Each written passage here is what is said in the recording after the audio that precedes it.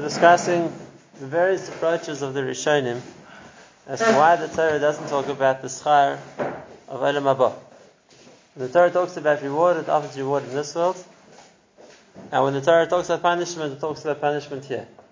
Whether the punishment will be in the nature of withholding the rain and there being drought or famine, or even the more explicit punishments of the Teichacha, of the various sicknesses, the illness, suffering, goddess, but it's all physical.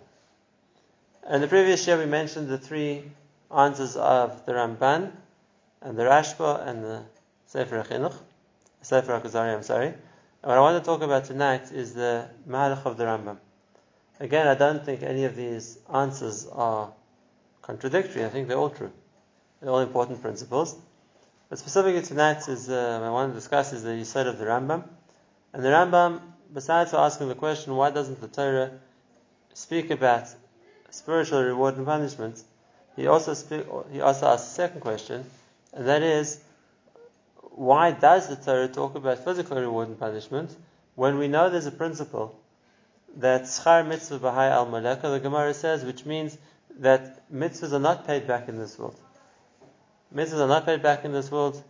Chafetz Chaim explains that this world doesn't have the currency to pay back mitzvahs. And if that's the case, why does the Torah offer rewards or punishment based on whether we keep the Torah or not? It's interesting, the Rambam devotes a whole parak in Mishnah Torah, which is meant to be Halacha Sefer, but in the 9th parak of Hilchos Shuvah, he devotes a whole parak to discussing this question. And the Rambam just says like this. The Rambam explains that really, it's true. There's no reward for mitzvahs in this world, and there's no punishment for averos. The punishment and the reward for what a person does are confined to the spiritual realms of Gan Eden or Gehenna. So then he asks, what then does the Torah mean when it says that if we keep the Torah, we will be given bracha, and if we chas v'shalom disobey the Torah, we'll be given all the punishments of the Torah? Says the Rambam, what the Torah is telling us isn't the reward. What the Torah is saying is that when Hashem sees that people are trying to keep the Torah, He helps them. So we call it Siyata Dishmaya. And therefore, if a person, because of a lack of peace in the world, because of a lack of resources, because of ill health, because of any other limitation, is unable to keep the Torah, HaKadosh Baruch Hu will make it easier for him. And all the brachas in the Torah are to make this world the optimal opportunity to keep Torah. And therefore, when Hashem sees that we're trying to keep the Torah and do the mitzvahs, HaKadosh Baruch Hu reciprocates by helping us. It's Begeder Siyata Dishmaya. And therefore, all the brachas that the Torah promises are not reward. All the brachas that the Torah promises are only opportunities. It's opportunities for us to keep the Torah better. And therefore, he says, what a person gets here doesn't touch the reward he's going to get in the future. Because, if you're going to use the famous mashal of the Chafetz Chaim, I'll just update it a little bit to make it a more current mashal, but it's exactly the same principle. The Chafetz Chaim talks about somebody, let's use our terminology, who was on a cruise ship. And a cruise is very expensive. So the person paid a lot of money to be a passenger on a cruise. And he's there, he's enjoying all the amenities and the scenery and everything the ship has to offer. And he meets someone else on board ship. And he tells the other person, tell me something. And I know this is a very luxurious opportunity, but it cost a fortune. How much did you pay for this? And the other person told him, I'll tell you the truth, I didn't pay a thing. Not only that, I'm being paid to be here. So he's all worked out, how's it fair? Now, I had to shell out a lot of money for the opportunity to be on the cruise ship, and what, you being paid to be here? So the man said, yes. I work for the shipping company, I'm part of the staff. Now says the Chafetz Chaim, he says, L'maisa, that person enjoys exactly the same opportunities that everyone else on board cruises is getting. He'll visit the same places, he'll be shown the same scenery, he gets to eat the same food, he gets to sleep on the same ship. But because he's working for the company as opposed to being a visitor, so to speak, so not only does he get it for free, he gets paid for that also. And the Chafetz Chaim used this principle to explain the Rambam. He said if a person wants bracha in this world, if a person wants to get from this world, so if he's in the category of a passenger, he's coming here because he wants to enjoy himself, so then nothing's for free. If you want to gain from this world, you're going to have to pay for it. But if a person's here in the context of he's here to use the world, so to speak, to work and to avoid Hashem, then in the Chofetz Chaim's terminology, he is working for the company. If that's the case, not only does he get all the benefits of this world, because that's just what he needs in order to do his job, but gets paid for that also. And therefore, says the Rambam, that when the Torah talks about reward, it's not payment. When the pilot gets a free flight, gets a free meal on board flight, that's not the payment for flying the plane. The salary is something else. That's what he needs in order to do the job. What the Torah offers is that if a person does the job that HaKadosh Baruch Hu wants him to do, then HaKadosh Baruch Hu is going to assist them. He's going to enable them to do it better by making the ideal circumstances for them. And the same thing the reverse. If lo aleinu, a person is not using the brachas HaKadosh Baruch Hu gives him in this world right, he's using the ease, the comfort, the money, the health, the life that he has to do Averis, so then that's a reason for Hashem to take it away from him, besides for the Oynish. The Oynish is a different point. But why should HaKadosh Baruch Hu, so to speak, give bracha to a person just to misuse it?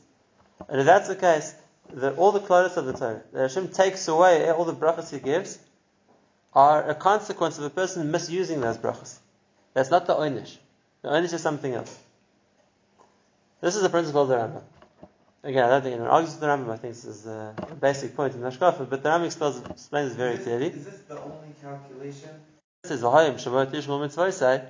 If you listen to the mitzvahs, then Hashem will send the rain and give you plenty. That's not because of, it's not the reward for it. It's if Hashem sees you trying to keep the Torah, so HaKadosh Baruch Hu will make it easier for you to keep the Torah. Now the Rambam uses the same yisod to explain something else to us. And this is a yisod also in Emunah, which the Rambam talks about not once, 3 times. Obviously, by him it was also something of extreme chashivas. And that is the concept of Mashiach. And the Rambam explains the concept of Mashiach exactly the same way. He says the idea is that people don't have the opportunity to become the whole Torah. We're not talking about the Jews who in Galus who were persecuted, and because of the persecution were unable to keep mitzvahs, or who were limited in their ability to, because they were confined to whatever conditions they were in and couldn't do mitzvahs. But even Jews like us today, who Baruch Hashem, we don't have those physical limitations, but the mitzvahs is, we can't do many of the mitzvahs. We don't have a Beis HaMikdash, we don't have Torah, we don't have a lot of the mitzvahs that there were in the time of the Torah expects us to have. And if that's the case, we're very limited in our ability to earn Olam Haba. And therefore, it says in Rambam, the point of Mashiach is to provide the opportunity for all the Yidden who didn't have that opportunity beforehand to fulfill all the mitzvahs. HaKadosh Baruch Hu will create for them the opportunity to fulfill the mitzvahs in the ideal circumstances. In the ideal circumstances that there won't be hunger, and there won't be illness, and there won't be the threat of Goyim infecting us or anything else, and we'll have a Beis HaMikdash, there won't even be a Yetzer Hara. And therefore we'll have an ideal opportunity in order to Mekayim mitzvahs. And why is that important? Why is that important? Because that's the only way to earn Olam Haba. And therefore, the famous words of the Rambam, which like I said, he repeats this in 3 different places in his Sefer, he says the reason we're waiting for Mashiach isn't for the wealth, and isn't for the power, and isn't for the freedom. It's Ela Kadei Shiyupnuyim from all the Torahs and from everything else. La'asok b'Torah v'avoda Kadei Sheyisku l'chai Olam Haba. How does the Rambam explain? In one word, even if there's no Yetzer Hara, we'll still be given reward based on what we did before the Yetzer Hara was shechted. It's like, if I would give a mashal, if a person, let's say, wants to take a shuttle to space, so there's a certain amount of speed you need to work to get what we call escape velocity, to be able to break, so to speak, the barrier which holds you back of the gravitational pull of the world. Once you get through that, there's no more gravitational pull, but you're going just as fast. The idea is the same idea. It's just a mashal, but the idea is the same idea. That the ability to confront the Yetzer Hara is the ability to detach from it. When a person's done that, he continues to grow at the same speed. He's broken the hold the Yetzer Hara had on him, but he's given the opportunity to continue growing. But we can explain in more detail every time. I don't want to get too sidetracked on that point. But the idea of Yom Mashiach is the same thing. And therefore the Rambam explains, and this is the point which is often misunderstood. The Rambam explains that there'll have to be a Tchias HaMeisim at the beginning of the period of Mashiach. Why?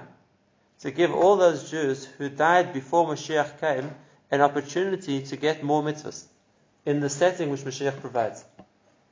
Because all Klal Yisrael for the last 2,000 plus years who've lived and died in Golus never had those opportunities. and therefore they could complain it wasn't fair. They did what they could do, but they were very, very limited in their ability. Because any Jew can complain, HaKadosh Baruch Hu, I did what I could do in the circumstances I was in, but that was very limited. It was much less than I could have done had I been given the ideal circumstances. That's an accepted taina. And if that's the case, he has to be given the opportunity to do mitzvahs in those ideal circumstances in order to achieve what he can achieve.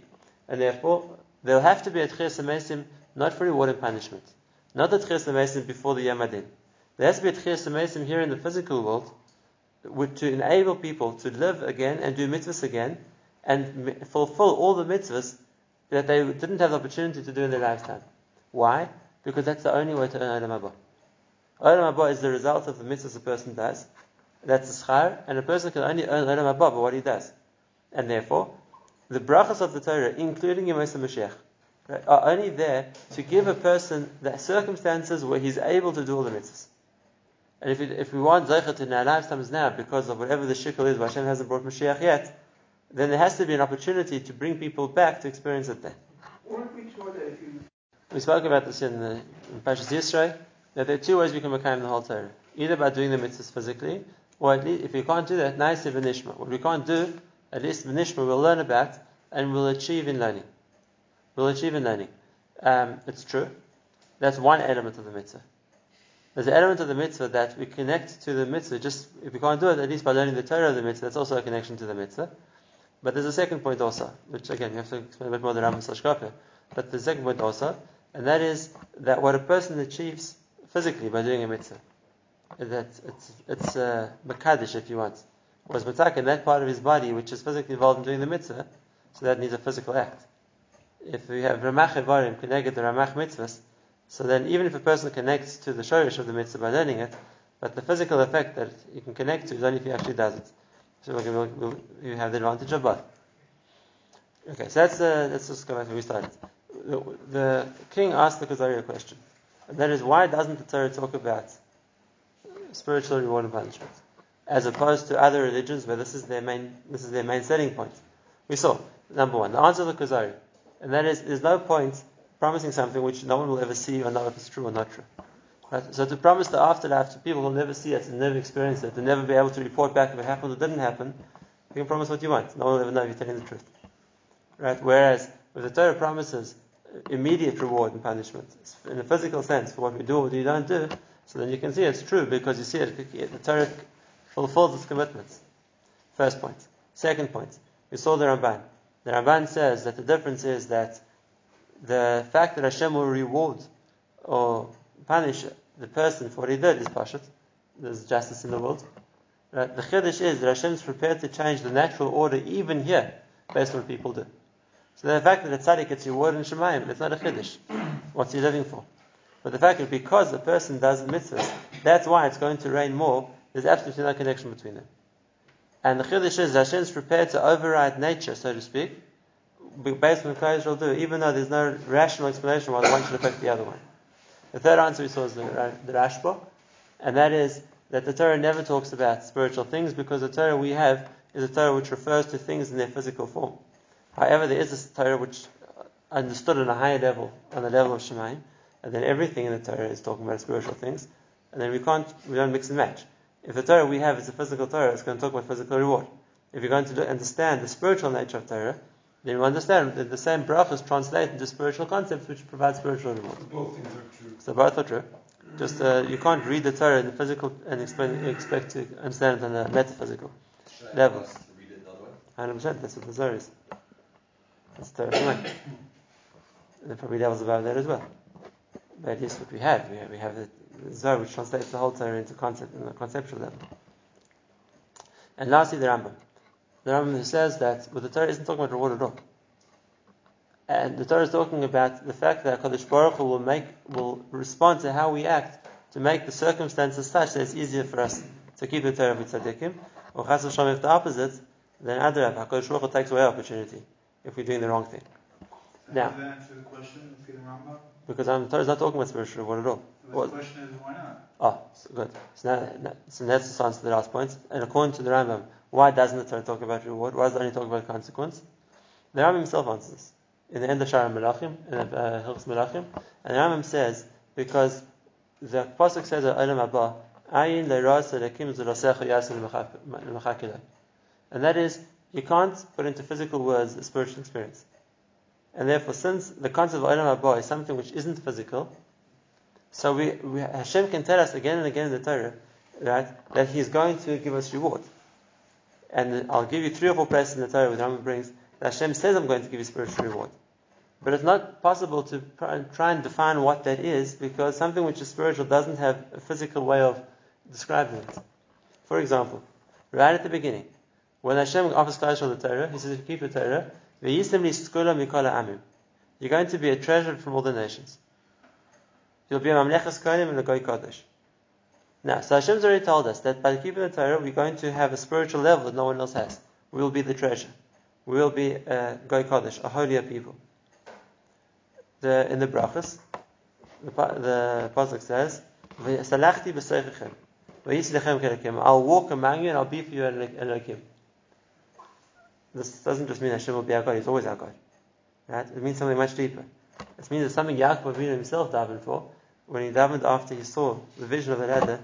He says, "V'haya Hashem li Elokim." Hashem should be for me the Elokim. Hashem promised us as part of the schar. V'yisim lechem Elokim. So it's referring to something spiritual. What Yaakov tried to get, and what Hashem promised us we'll get. But that's as far as the Torah can go. The Torah can tell us we'll be given spiritual levels, but how can the Torah define it more than that? Because we can understand the concept, maybe, but there isn't a physical explanation for Olam Haba, because it's not a physical thing. It's a spiritual concept. Okay, that's what we wanted to talk about as a bit of a background to the sugya. And Bez Hashem tomorrow we'll go back to the Kuzari inside and see the continuation of this dialogue that he has with the king.